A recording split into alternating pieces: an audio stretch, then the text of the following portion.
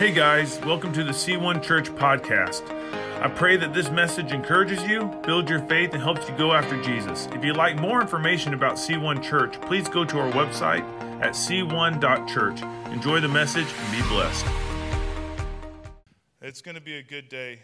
Pastor Andy, he's going to bring the word, and it's a word. Like, I know this because he prayed and prayed and prayed over it, and I've talked to him this week, and I know the prayer that he put in. So I'm going to get out the way. Go for it. Well, good morning. How's everybody doing? Great. Wasn't worship awesome? Such a strong presence of the Lord every single time. It's so awesome to see that, as we worship, God is faithful to show up.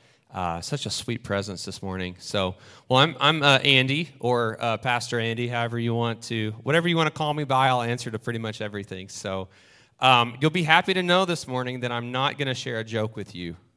So, just be relieved. You have at least, Pastor Ben's preaching the next week, so you got a couple weeks before you have to hear another joke. So, you're welcome, I guess. I did look. I tried to search the internet for something, and I couldn't find anything. So I was like, you know what? I think people just need a break anyways from joke sharing. So at any rate, I wanted to officially introduce myself and my family. My wife, Jessie, is right there. She's beautiful. And we've been married for 12 years, and we have two beautiful little girls. I don't know if you've seen them running around. Eliora's about yay tall, and Evelyn's about yay tall. And they're beautiful. And they just brighten my day. And so we're here. We moved from Missouri. I guess everyone probably knows where that is. But we're from Kentucky originally, just about 3 hours up north. So I am sorry. I do bleed blue. I'm a Big Blue Nation boy, born and raised. I'm not a Vols fan. Please don't hold that against me. It just is what it is. I'm getting a couple of heads shaking, and so, yeah. So the big question is, why are we here? And that's, honestly, that's been a question that's been burning on my mind the last couple months as we've been transitioning. Like, honestly, we had everything going together for us, and things were great in Missouri. We didn't have any reason to lead except, when you get that tug from the Holy Spirit, right? And he says, I want you to do that. And then you pray, and you're like, are you sure? Are you sure? And then over and over and over again, you hear God respond. And he says, yes, I want you to do that. So we are here on obedience. We stepped out in faith, believing that God has something amazing in Columbia, specifically with this church, and that he wants to advance the kingdom with using C1 here in Columbia. So we're here. I'm here to link arms with that guy, and whatever I can do to be of assistance, whatever I can do to help, I'm here to build the kingdom. So that's why we're here. It's just simply because God told us to, and so we're just being obedient to that. And that's a good principle to live by, isn't it? Would you guys agree with that? It's a good principle to live by, that as you hear the Lord speak, you need to be obedient to that, whatever that looks like, even if it's something crazy, like moving from Missouri, moving your entire family, from where you've put down roots and you develop friendships and you've gotten close to people, and God just says, I want you to go. And you're like, okay, whatever it takes, right? Whatever it takes to advance the kingdom and be a part of building the kingdom together. So that's who we are. That's who I am. That's who we are. And we're just really excited to be here. We love the area. We love Tennessee. It's a lot closer to what I call home. I'm only about 3 hours from family instead of 8. So we're excited about that and what that looks like for our family. But we are wrapping up a sermon series on the book of Daniel called Identity Crisis. And I just want to start by reading the story of Daniel in the lion's den. So if you have your Bibles, turn with me to Daniel chapter 6, verses 1 through 28. If you don't have your Bibles, it's actually up on the screen for you. So you can look up there as well. And by the way, I'm not Pastor Ryan. Just want everybody to know that. I need notes. Like, he puts it like way behind here, and he looks at it like once or twice, and he's good. I'm like, how do you do that? It just blows me away. But God's gifted him for that ability, and I don't have those kinds of giftings. So I'm gonna, I have my sermon notes in front of me this morning. But Daniel chapter 6, verses 1 through 28. Darius the Mede decided to divide the kingdom into 120 provinces, and he appointed a high officer to rule over each province. Now, if you remember last week, it was Belshazzar, right? And then Belshazzar died, and Darius the Mede took over. But before that, it was Nebuchadnezzar, right? Daniel was about 15 whenever Nebuchadnezzar came in and basically just, pillaged the area and took captives. So it was Nebuchadnezzar, then it was Belshazzar, and then it was Darius the Mede, or as we learned, it was also Cyrus, which is kind of a cool thing. But by then, Daniel was over 80 years old, and he had served under 3 different kings in Babylon. So he had a legacy of serving under these kings, of which they were in captivity. And what's kind of cool is that, Daniel was up there in the kingdom, wasn't he? So it was like the king, and then it was like 3 officers, and then it was 120 other appointed people to kind of rule the kingdom. And so that's pretty cool. And then it goes on to say, because of Daniel's great ability, the kings made plans to place him over the entire empire. Then the other administrators and high officers began searching for some fault in the way Daniel was handling government affairs, but they couldn't find anything to criticize or condemn. And I want you to really kind of highlight this morning. He was faithful. He was always responsible, completely trustworthy. Can you say that with me this morning? He's faithful, always responsible, completely trustworthy. So they concluded, our only chance of finding grounds for accusing Daniel will be in connection with the rules of his religion. So the administrators were jealous of Daniel. They were jealous because at that point they were peers, and the king wanted to elevate Daniel above them, and they didn't like that. They were jealous of them, and Daniel was about to become their boss. So the administrators and high officers went to the king and said, "Long live King Darius. We are all in agreement, we administrators, officials, high officers, advisors, and governors, that the king should make a law that will be strictly enforced. Give orders that for the next 30 days, any person who prays to anyone, divine or human, except you, your majesty, will be thrown into the den of lions. And now, your majesty, issue and sign this law so that it cannot be changed, an official law of the Medes and Persians that cannot be revoked." So King Darius signed the law. But when Darius learned that the law had been signed, and this is important, make note of this, what did he do? He went home and he knelt down as usual in his upstairs room with its windows open towards Jerusalem. He prayed 3 times a day, just as he had always done. Just as he had always done, giving thanks to his God. Then the officials went together to Daniel's house and found him praying and asking for God's help. So they went straight to the king and reminded him about this law. "Did you not sign a law that for the next 30 days any person who prays to anyone, divine or human, except you, your majesty, will be thrown into the den of lions?" "Yes," the king replied, "that decision stands as the official law of the Medes and Persians that cannot be revoked." So what throws me at that is, I thought that he was the king, right? So, like, for me, if you're the king, and you should be able to do whatever you want. But that's just, as I'm reading this, I'm like, well, you're the king. You could change that if you wanted to, but I guess he didn't want to. But then it says, let's see, that cannot be revoked. Then they told the king, "That man Daniel, one of the captives from Judah, is ignoring you and your law. He still prays to his God 3 times a day." Hearing this, the king was deeply troubled, and he tried to think of a way to save Daniel. He spent the rest of the day looking for a way to get Daniel out of the predicament. In the evening, the men went together to the king and said, "Your majesty, you know that according to the law of the Medes and Persians, no law that the king signs can be changed." So the king gave orders for Daniel to be arrested, and they threw him and thrown into the den of lions. So let me just kind of set the scene here before we move on. So lions are big, aren't they? You guys been to the Nashville Zoo? We just went 3 weeks ago, 2 weeks ago. I don't know. I lose track of time really easy. But we went and we saw some lions. I do believe we saw some lions. And they are massive. They can weigh up to 500 pounds, and they can grow up to 4 feet tall, which is I don't know, about right here because I'm 6 foot. And they can grow up to 8 foot long. So these are big beasts. Their bite can be up to 700 pounds per square inch, and they can consume about 100 pounds of meat in a single day. That's a lot of meat. I don't think I could eat that much meat. That's a lot. They are considered an apex predator, so they're like at the top of the food chain. So there's nothing that's above a lion in terms of the food chain. They're an apex predator. So these are big beasts. And poor Daniel, he was over 80 years old when he was thrown into the pit. So I have grandparents that are around that age, and I just can't imagine my poor grandfather being thrown into a den of lions. I don't know. Things were not going to look good for Daniel in the long run there. So the king said to him, "May your God, whom you serve so faithfully, rescue you."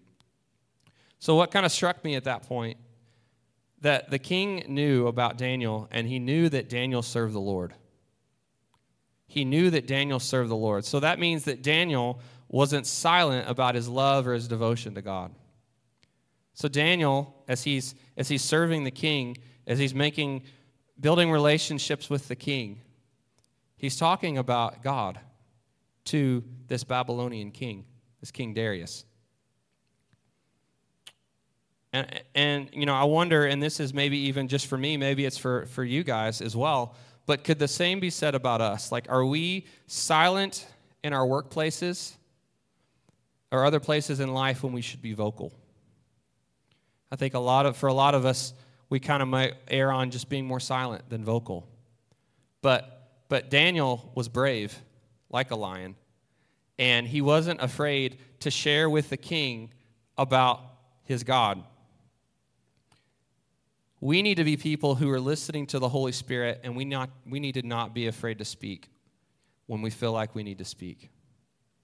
We need to listen to the Holy Spirit, and we need to be able to speak whenever he says that it's time for us to speak. And Daniel was really good at this. Moving on from the story. A stone was brought and placed over the mouth of the den. The king sealed the stone with his own royal seal and the seals of his nobles so that no one could rescue Daniel. Then the king returned to his palace and spent the night fasting. He refused his usual entertainment and couldn't sleep at all that night. Fairly early the next morning, the king got up and he hurried out to the lion's den. When he got there, he called out in anguish, "Daniel, servant of the living God, was your God, whom you serve so faithfully, able to rescue you from the lions?" Daniel answered, "Long live the king. My God sent his angel to shut the lion's mouth so that they would not hurt me, for I have been found innocent in his sight.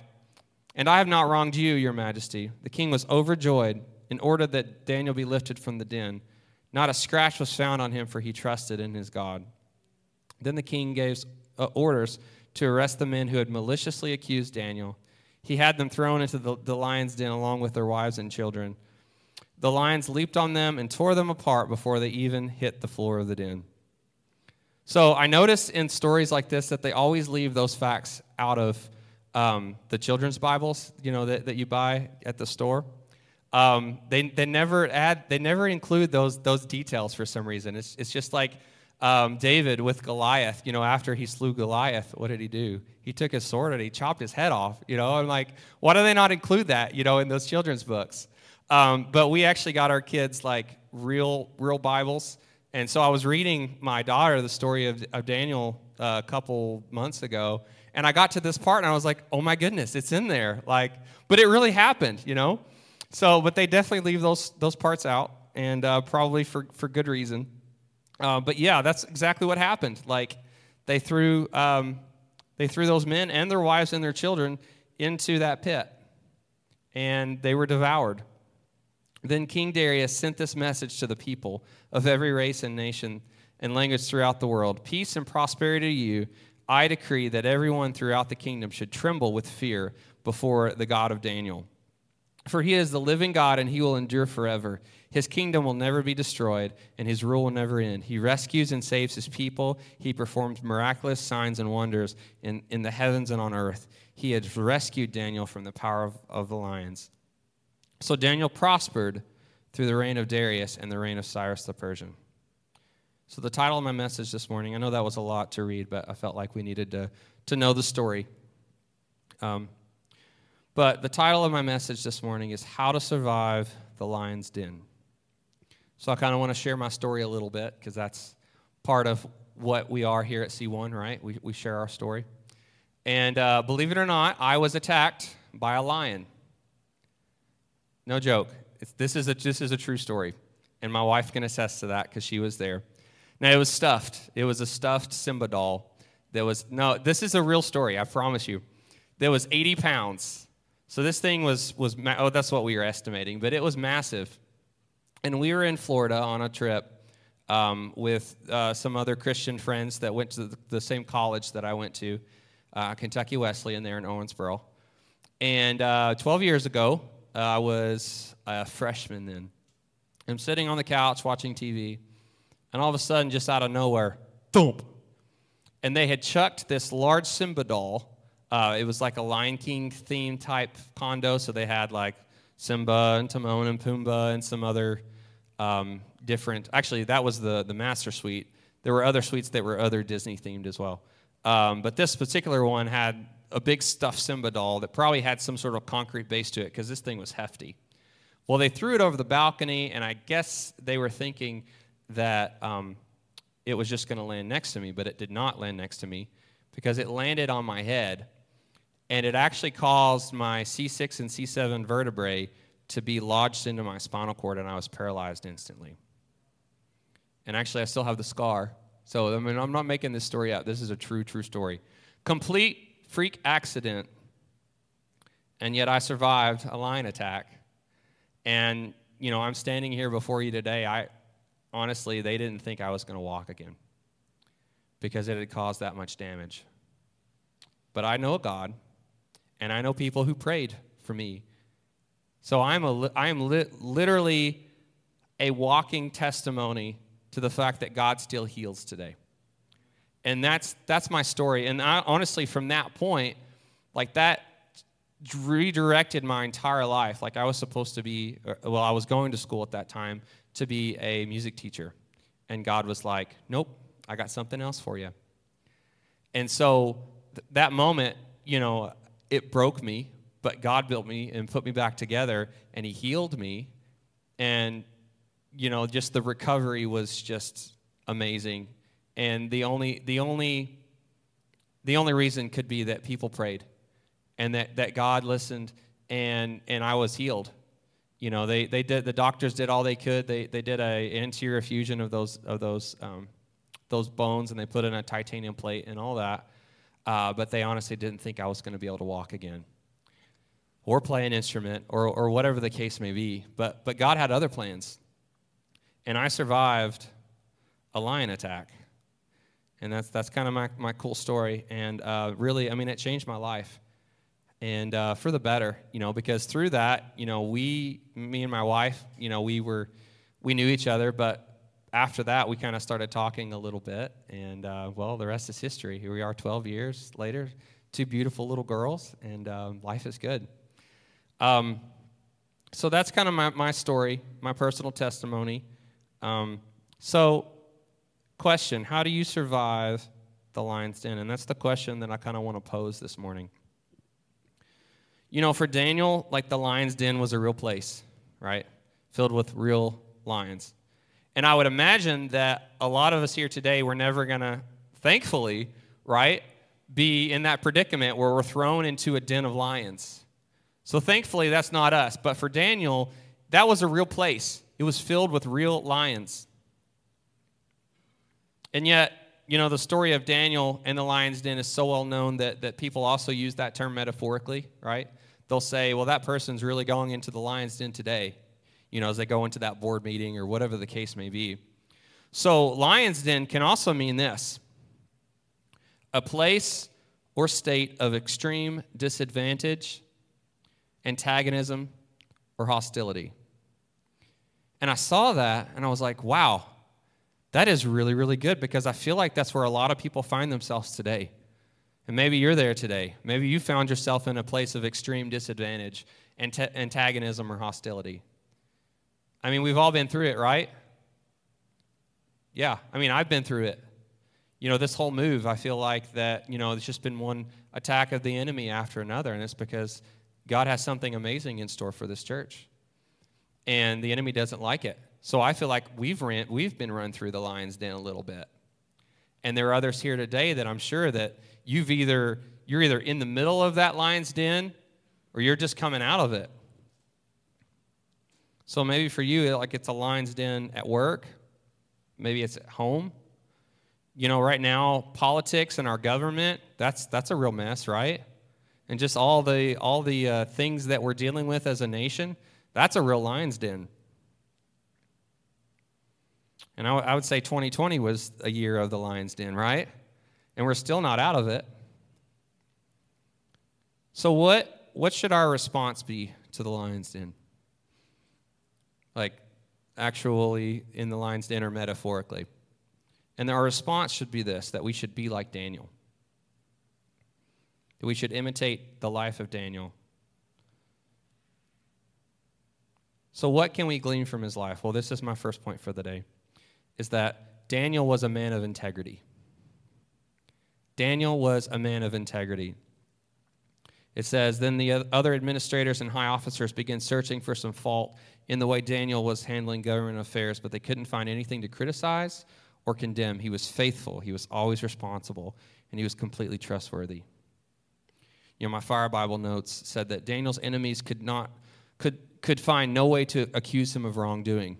Their only chance of condemning him would be to establish an official government requirement that conflicted with Daniel's loyalty to God. So Daniel had integrity. And I want to kind of define that a little bit this morning. Integrity, in my mind, this is what integrity means. It means the same throughout. That who you are on the inside matches who you project on the outside. Like it should be the same. There shouldn't be any difference between the two. So when I think of integrity, I always kind of have this picture of this giant tree that's fallen into the water. Maybe I've heard this before, I don't know, but it always just comes to mind when I think of the word integrity. And there's this giant tree, it's fallen over into the water, right? It's been disconnected from its source. And maybe on the outside, that thing looks really nice, right? Looks super, super nice. But on the inside, that would be a different story because it's already began to rot. It's already began to decay. It's been disconnected from the source. And if you were trying to walk on that thing, even though it looks like it would be sturdy, guess what? It would not be sturdy. And you would fall right through into the water. And to make matters worse, that tree that's fallen over into the water, it's been in that stagnant environment so long that it's causing it to decompose like even more quickly. God wants to build us up from the inside out. And he wants to give us life. And to do that, we have to remain connected to the source. I believe today that there's a connection between godly integrity and time spent in the presence of Jesus. And I believe the more time that you spend in the presence, the more like God you become. And God is full of integrity. So we begin to take on his characteristics. We begin to take on his nature. And all of a sudden, it's not the sinful nature that's been inside of us that's causing us to not be people of integrity, but it's God's nature inside of us. And Jesus had a little bit to say about this. He said in John chapter 15, 1 through 4, and I'm not sure if that's up there or not, Ashley. John chapter 15. If not, it's okay, I'll read it. Okay, John chapter 15, 1 through 4. Jesus says, I am the true grapevine, and my Father is the gardener. He cuts off every branch of mine that doesn't produce fruit, and he prunes the branches that do bear fruit, so that they will produce even more. You've already been pruned and purified by the message I have given you. Remain in me, and I will remain in you, for a branch cannot produce fruit if it's severed from the vine, and you cannot be fruitful unless you remain in me. We got to stay connected to the source. We got to stay connected to Jesus. And I believe that brings character and integrity to our lives. Daniel was faithful. He was always responsible. and he was completely trustworthy. His walk matched his talk. And I believe that we need to be people of integrity, especially in the face of opposition. And I threw this in last night, so it's probably not up there, but another scripture verse that kind of came to mind is that, but they delight in the law of the Lord, meditating on it day and night. They are like trees planted along the riverbank, bearing fruit in each season. Their leaves never wither. They prosper in all they do. And that's Psalms chapter 1, verses 2 and 3. Daniel was a man of integrity, and we need to be people of integrity too. Second point.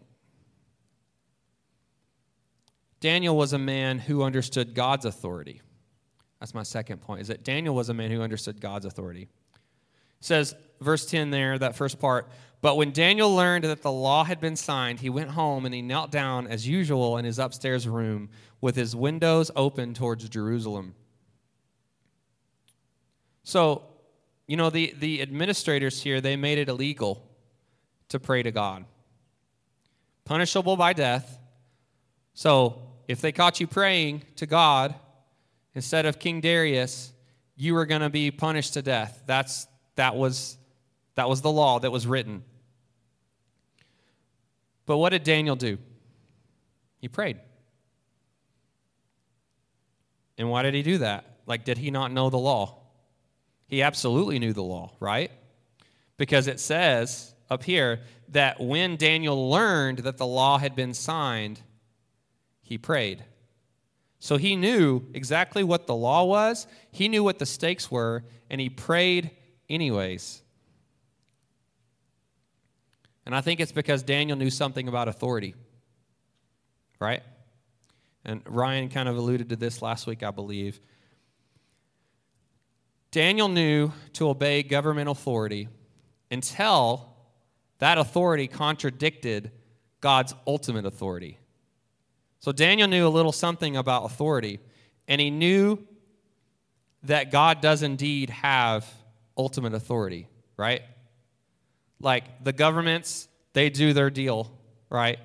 And there are passages of Scripture that talk about how those governments are put in place and ordained by God to rule men. But when those governments and those systems of government contradict what God is asking us to do, then we need to obey God first. And Isaiah 40:22, it says, God sits above the circle of the earth. The people below seem like grasshoppers to him. He spreads out the heavens like a curtain and makes his tent from them. So we see that God does indeed sit above the circle of the earth, and that he is actually the ultimate authority. And I want to say for now, we have it really good here in America. Would you guys agree with me on that? We have it really, really good. There are other nations around the world. I think there are 52 countries where it's illegal to be a Christian, to carry the word of God. And most of those countries, it's punishable by death.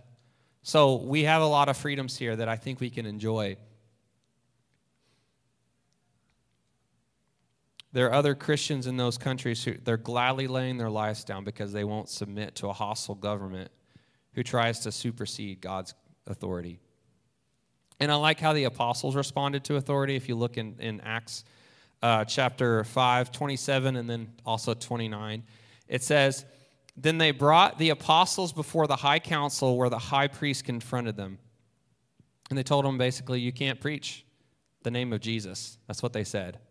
You can't preach in the name of Jesus. You can't preach about Jesus. But Peter and the apostles replied, we must obey God rather than any human authority. And that was their stance. So we're not going to budge on this. We're not going to bend on this because we believe that God has given us this directive.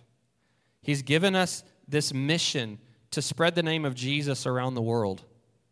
And they weren't going to budge because they understood what authority was, and they understood that God is at the top, and then it's earthly governments below that. So we are to submit to governing authorities. There are rules and systems in place, right? It's illegal to drive down the highway at 120 miles an hour because you could hurt somebody, right? You have to stop at a stoplight. You know, those you got to pay your taxes. Got to pay your taxes. These are things that we have to do because it's the law. It's the law. So we're to submit to those governing authorities until, right, those government authorities contradict the ultimate authorities. Then we have to obey God as the ultimate authority. And with that, we have to be willing to accept the result, right? Like it could be 20, 30, 50, 100, I don't know, years into the future where it might be illegal here in the United States to be a Christian. What are we going to do? We have to think about these things, don't we? And we have to be willing to accept the result. Like, personally, throw me in prison. You know, I'm not going to be ashamed of Jesus before men. And I'm going to do whatever I need to do to be obedient to God. All right, and this is my third point. Daniel was a man devoted to prayer no matter the cost. He prayed 3 times a day, and this is Daniel chapter 6, 10b. He prayed 3 times a day, just as he had always done, giving thanks to his God. And you know what struck me about this passage of Scripture is that Daniel prayed with the windows open, just as he had always done. Like, he prayed knowing that he would probably be seen by these people that were making this law. He wasn't afraid of the officials, he wasn't afraid of the king, and he wasn't afraid of the decree. And he knew what the punishment was, and yet he still prayed. And another thing that struck me is that prayer for Daniel was routine.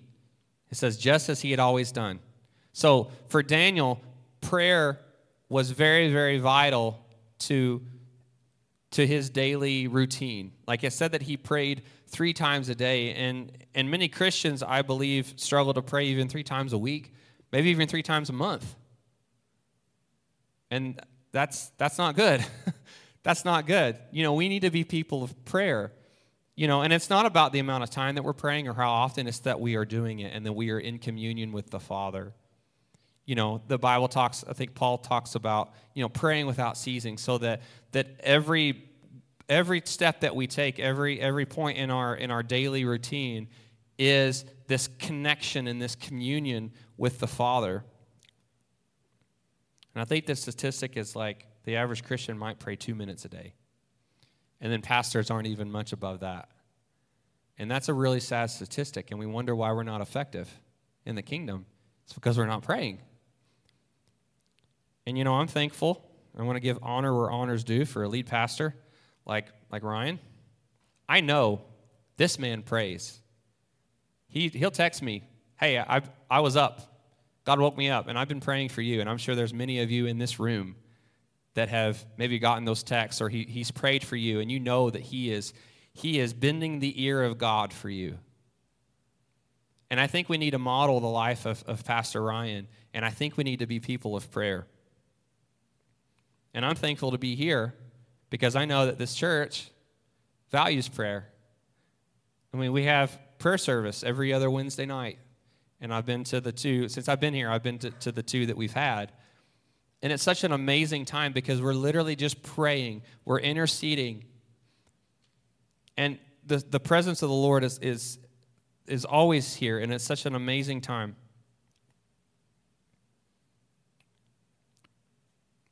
But we got to also count the costs. And make no mistake, your life of prayer will actually cost you.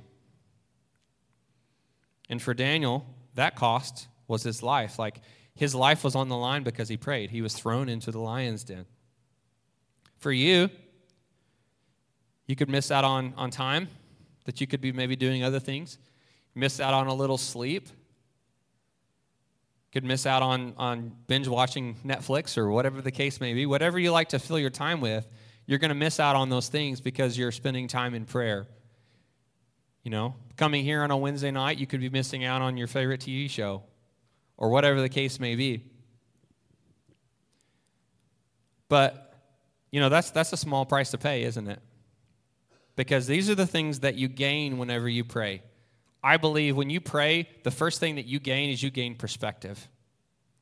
and you begin to see what God sees, and you get to catch the heartbeat of God for people. And God begins to give you that heavenly, spiritual perspective that helps kind of shape how you see the world. I believe praying gives you strength, inner strength. It builds you up. It gives you peace. It gives you power. It endows you with authority, all because you're prayed up. And, we look at the life of Jesus, and Jesus modeled that life of prayer. And I've seen it, you see it time and time again in Scripture. So many times we see Jesus and he gets away from all the noise and the distractions, and he spent time with his Father. And I believe that was very crucial to his life and his ministry, getting away. And you see that when he comes back, he's ready to go, and he's healing people, and he's driving out demons and those kinds of things. Luke chapter 5:16, it says, "But Jesus often withdrew to the wilderness," or to lonely places, "for prayer." And that got me thinking, like, if Jesus, the Son of God, who is part of the Godhead, needed that time, how much more do we need that time? That's so important. And I'm convinced that prayer changes things.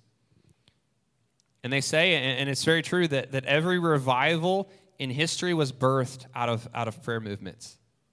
If you look and see where there was a mighty move of God, you always look right before that and you see where people had been praying for years and years for a move of God, and it's like the windows of heaven opens up and God just pours it out, and you see revival sweeping the streets. So if we want to see kingdom results in Columbia, we need to be praying for the city. Because I believe that revival, first needs to start with us, right? Revival first needs to start here.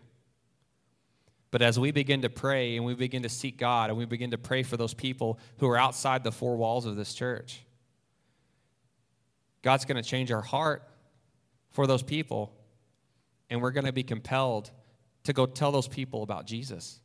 And it's going to change their lives, and it's going to change Columbia for the better. The enemy loves a prayerless church, and a prayerless church means a powerless one. So let's be a church that values prayer. Let's be here on Wednesday nights when we have prayer nights, and let's really intercede for the needs of this church, the needs of this community, and for this city. And this is my last point today. Ben, you can come on up if you want.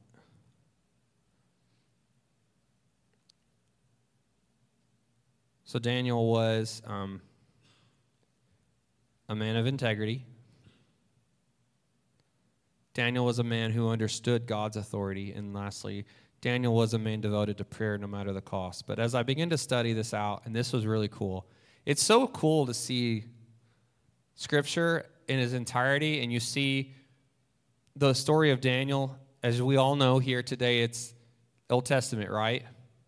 But we look at the story of Daniel, and there's so many comparisons with the story of Daniel, especially Daniel in the lion's den, with the story of Jesus that we find. And it's like God knew what he was doing when he wrote the Bible and whenever he laid history out. And so really, Daniel's story points to Jesus.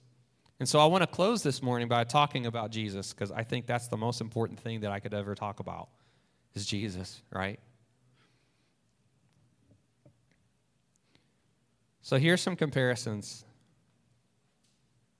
And if you look at the story of Daniel, you can't help but see similarities between Daniel and Jesus. Daniel was known as a man of integrity, right? He was faithful, he was always responsible, and he was completely trustworthy. And then we look at Jesus, who is the ultimate example. And honestly, we should be like Daniel, but we should definitely strive to be like Jesus. Because Jesus was the perfect example of how we should be living our lives and how we should be walking our life out. Jesus was a man without any fault. He was perfect, and he was blameless, and he was sinless. He was spotless. Both Daniel and Jesus, as we've learned, were both committed to prayer. They were both committed to prayer. Both Daniel and Jesus were accused, and they were arrested unjustly. They were falsely accused.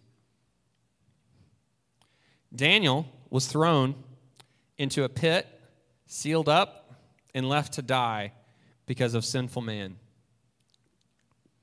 Jesus died, and he was also placed in a sealed tomb for the sin of mankind. God saved Daniel from being consumed by the lions.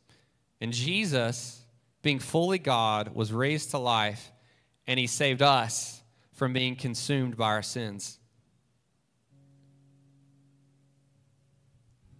And let me be clear, Daniel was only human.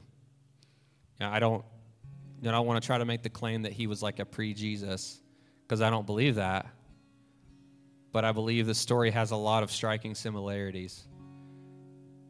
And I wanted to end talking about Jesus this morning, because that's the most important thing, is that Jesus came and he bled and he died and he made a way for us to have access to the Father. And not only do we need to know that, and there may be some here that you've never made that decision to follow after Jesus.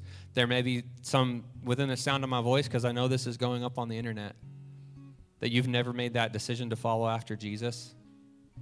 We need to know and understand where we are with the Father. And we need to know and understand that Jesus came to rid us from sin and to give us new life. And that's the most important thing this morning.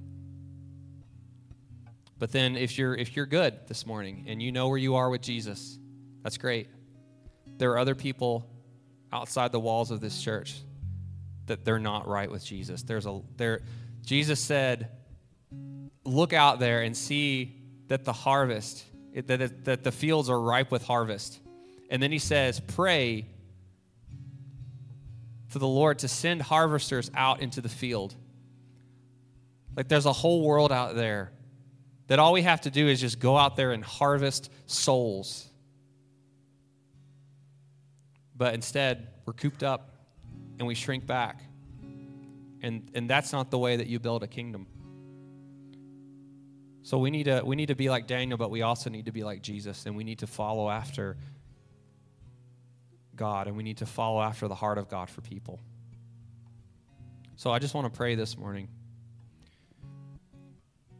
And if you want to respond this morning, that's great. If not, that's okay. And I pray that in some way God spoke to you this morning and used me. Let me tell you, this is not my thing. But I'm obedient and I'm willing. And I pray that in some form or fashion, God is speaking to you this morning, and the Holy Spirit is speaking to you, and maybe telling you something maybe that you need to do or you need to do better. Because now's the time for us to rise up and be who we need to be. And we need to make a difference in this community. So let me just pray for you. God, we just thank you for who you are. Jesus, first of all, we just thank you for your blood that just purchased our salvation and made a way for us to have right standing with you, that we were lost. And because you, Jesus, stepped into time, that you derobed yourself and you came and you humbled yourself as a man. And you were submissive to the Father to the point of death on the cross, and you made a way for us by purchasing our salvations as you took upon the sin of mankind, and you bore those sins on a cross, and then you rose again. Jesus, we thank you for that. God, help us to live different because of that. Help us to be people of integrity, people that are committed to prayer, people that understand who you are, God, that you are a God of authority. And help us, God, to simply love people where they are. And help us, God, to be committed to reaching people in our communities for you, Jesus. Help us to build the kingdom. We love you, we bless you, and it's all for you. In Jesus' name.